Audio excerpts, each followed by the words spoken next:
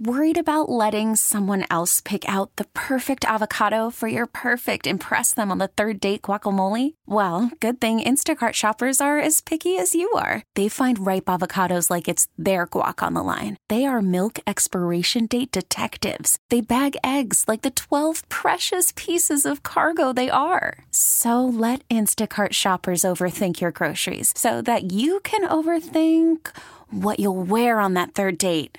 Download the Instacart app to get free delivery on your first 3 orders while supplies last. Minimum $10 per order. Additional terms apply. T-Mobile has invested billions to light up America's largest 5G network, from big cities to small towns, including right here in yours. And great coverage is just the beginning. Right now, families and small businesses can save up to 20% versus AT&T and Verizon when they switch. Visit your local T-Mobile store today.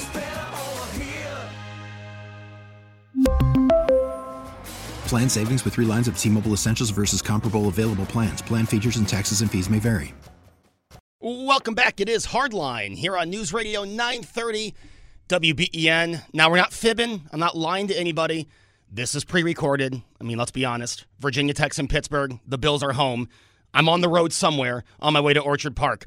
We are back, and we are joined this segment by Erie County Executive Mark Poloncarz. Mark, good morning.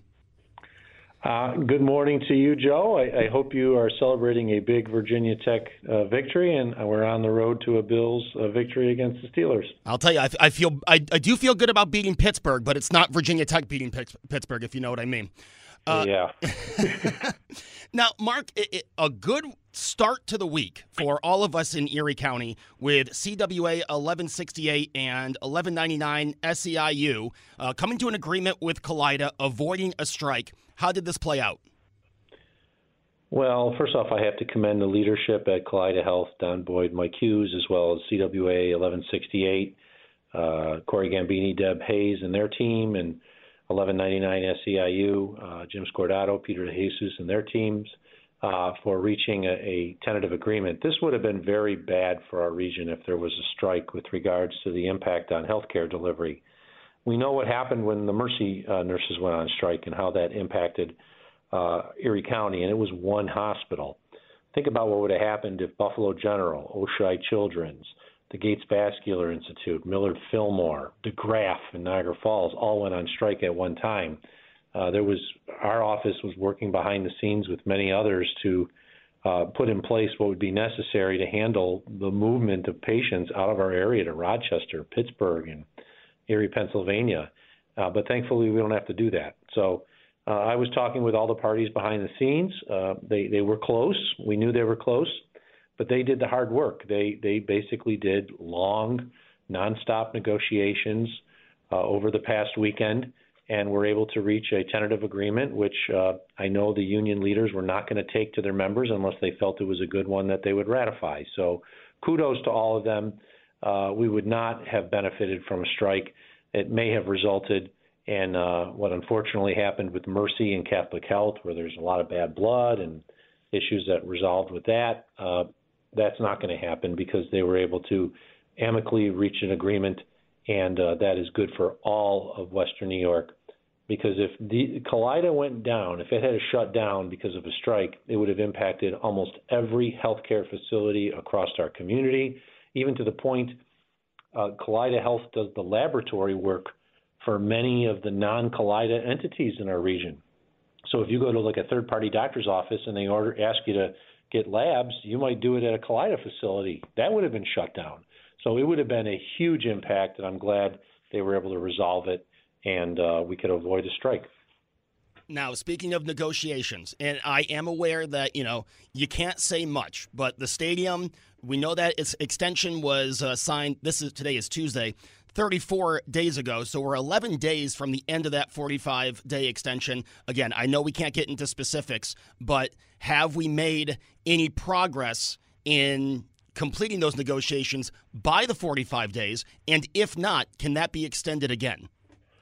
Well, we certainly have made progress. There's discussions that have been going back and forth.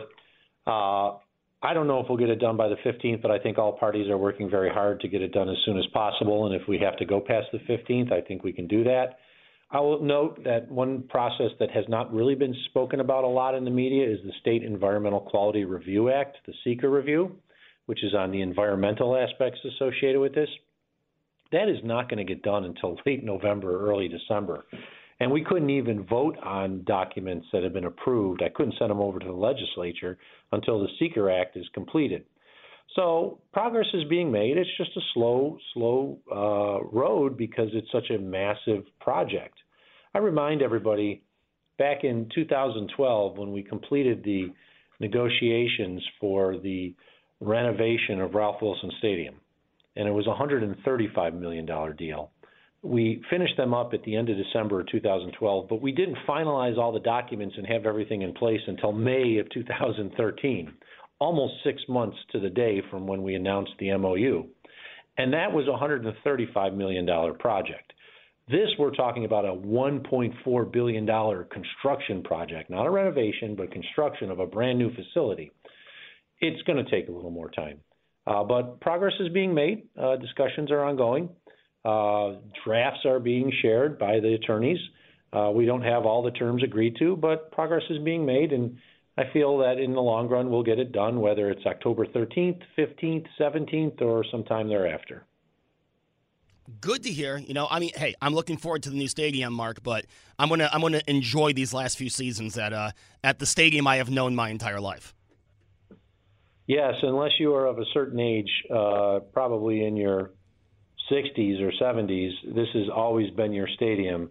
I mean, the Bills moved to there in 1973, so unless you're probably in your late 60s or early 70s, you did not attend a game at the old Rockpile War Memorial Stadium. This is the stadium we all know. This is where I went to my first football game, and I look forward to being at many games for the Bills, whether it's the current facility for the next few years or when we finally give the keys to the team on a brand new facility and they're playing there for the next 30 years. Looking forward to it. Yeah, and I think everyone could be proud that we worked very hard to do that because we've talked about, having an NFL team is not a given for any community. Since we negotiated the last lease agreement, San Diego, St. Louis, and Oakland have all lost their teams, and that is the modern NFL, and you got to be careful of it. And that's why we negotiated a deal that we thought was fair, but kept our team in town.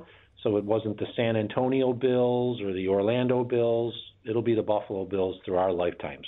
Yeah, hey, that's one thing I think all of us in Western New York got behind and supported, because you mentioned Oakland. Not only did they lose the Raiders, they're about to lose the Athletics as well. So it shows how important a stadium deal is.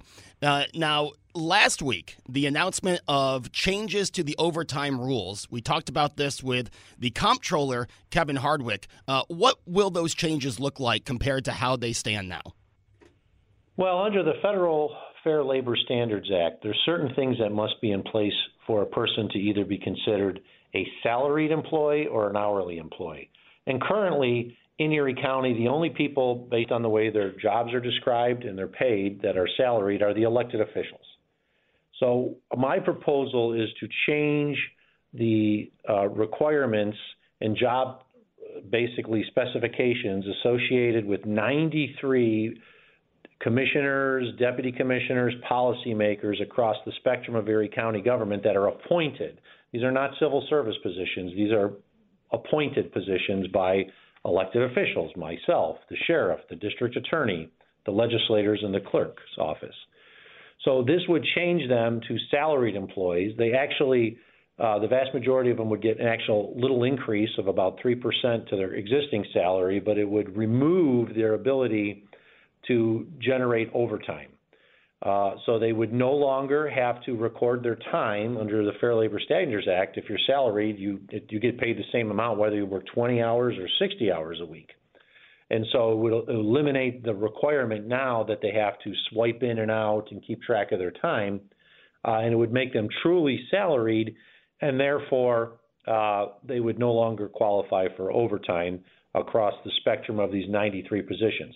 There's more positions that are managerial confidential positions that this would not apply to, and that's like secretaries and receptionists and non-policy making appointees who generally aren't the ones that are receiving overtime anyway. It's the managers, those who hire and fire, who are making the policy decisions for Erie County. So my proposal will go in with our 2023 budget, which we're sending over to the legislature next week. And if the legislature approves it, which I hope they will, then effective January 1st of 2023, those 93 employees will now be categorized as salary and no longer will be eligible for overtime. So, Mark, with this going into effect or being proposed, do you think some of the criticism of people the last 2 years who were asking for this went a little overboard? Well, one of the problems that we dealt with was the criticism was leveled at particularly one individual, while there were other individuals in Erie County government who were actually making more overtime on an annual basis. And I think the other thing that has to be remembered is we have to follow the Federal Fair Labor Standards Act. So we sat down with attorneys. It's not like I could just snap my fingers and change this. We sat down with attorneys. We sat down with personnel specialists to say, okay, what do we need to do if we're to convert these individuals to salaried employees? And it's just not something that can happen overnight. It took a long time to basically get the information and get the standards set for these positions. Criticism is criticism. I've never been one to shy from criticism. When you enter public service, you know immediately not everyone's going to like you just because of whether you're a Democratic or Republican candidate. They automatically may not like you because of your political affiliation. But we went through the worst global pandemic that this world has seen in 100 years. The whole world shut down. The initial numbers were just so scary about how many Erie County residents would die as a result of the pandemic. Nearly 3,000 have died as of last week. It's not anywhere near what the initial estimates were. So we took actions. We shut down like the rest of the world shut down. But that didn't mean that county government stopped. There were people who were working exceptionally hard, 16, 18-hour workdays to protect the public. And it was unfair that those individuals would be working all those hours but not necessarily being paid for it. But we're changing it now. The pandemic is a once-in-a-lifetime experience. Even if we have a snowstorm, snowstorms maybe we shut down, and the worst one in 2014, it was a week. It wasn't something that dragged on for a long time. So I feel comfortable with the proposal that we have. Criticism is expected in this business, and I'll just say that I'm very glad that Comptroller Hardwick supports this, and it seems like a lot of the legislators are in support of it. So I'm hopeful that when the budget is approved in December, it is included in it. One more question on the overtime. Sheriff John Garcia issued some concern over this. Have you talked with the sheriff? Yes, actually, I did talk to the sheriff on September 19th about this. I informed him of my plan. He seemed amenable at that time. I know he spoke to his high-ranking officials because Under Sheriff Cooley and I, as well as Chief Greenan, spoke about it later that night because that happened to be the home opener against Tennessee, and we were all working the game together. So he is aware of it. I mean, I have to remind everybody, there's a lot of jobs that are 24/7. I mean, my job's 24/7. The head of emergency services, the deputy emergency services, 24/7. The head of social services is 24/7. If there's a problem that our social services needs to handle, they need to do it at all hours of the day, 365 days of the year. Same thing with probation, Central Police Services. So the sheriff's office is really no different than the rest of county government. We are all 24-hour, 7 days a week, 365 days a year on the clock, so to speak. This would not affect the lower level deputies, the ones that are out on the road patrol or working in the jails or correctional facilities. This is only the higher management. And they're not responding to auto accidents. They're not responding to some of these issues that the road deputies would be dealing with. They do respond in emergency situations, but so do so many other people in county government, and we just think they should all be treated the same. Mark, that overtime proposal also coming up is your budget proposal. Anything we should be looking forward to when that is submitted? Well, we are proposing a budget which is fiscally conservative, as we always do. It is one that doesn't have a whole lot of bells and whistles in it. But as I previously announced, we will be reducing the property tax rate, and substantially. It's one of the largest property tax rate cuts that Erie County has seen probably in nearly 30, 40 years. And that's to ensure that we're meeting our needs for our community while still staying under the New York State imposed tax cap. That if we went over the tax cap, that has significant ramifications on aid that New York State would provide to Erie County. So I'm proud to say that while it doesn't have a tremendous amount of bells and whistles, it continues county government services as they have been. We've been able to deliver it with what's going to be a significant tax cut, which I'll be announcing next week. And then there's also some additional investments in areas of public safety and law enforcement. As I've already told Sheriff Garcia, we're adding positions to the Sheriff's Road Patrol. We're adding positions at the correctional facility and the jail and holding center so that they can eliminate some of the overtime problems they have with the regular deputies. We're investing in our district attorney's office with new positions to ensure that people are being brought to justice in an appropriate manner of time.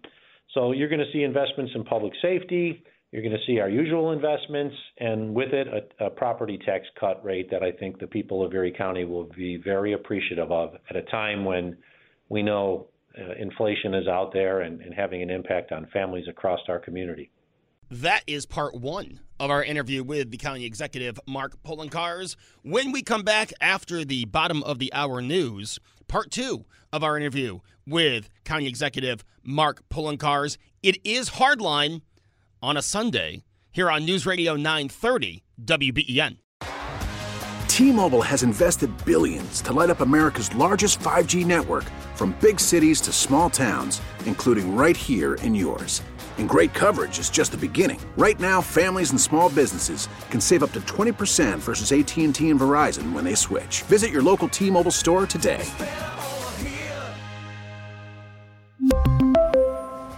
Plan savings with 3 lines of T-Mobile Essentials versus comparable available plans. Plan features and taxes and fees may vary. Hey, Rob Bradford here. I have set out on a mission with my good friends at FanDuel to prove what I have known for some time. Baseball isn't boring.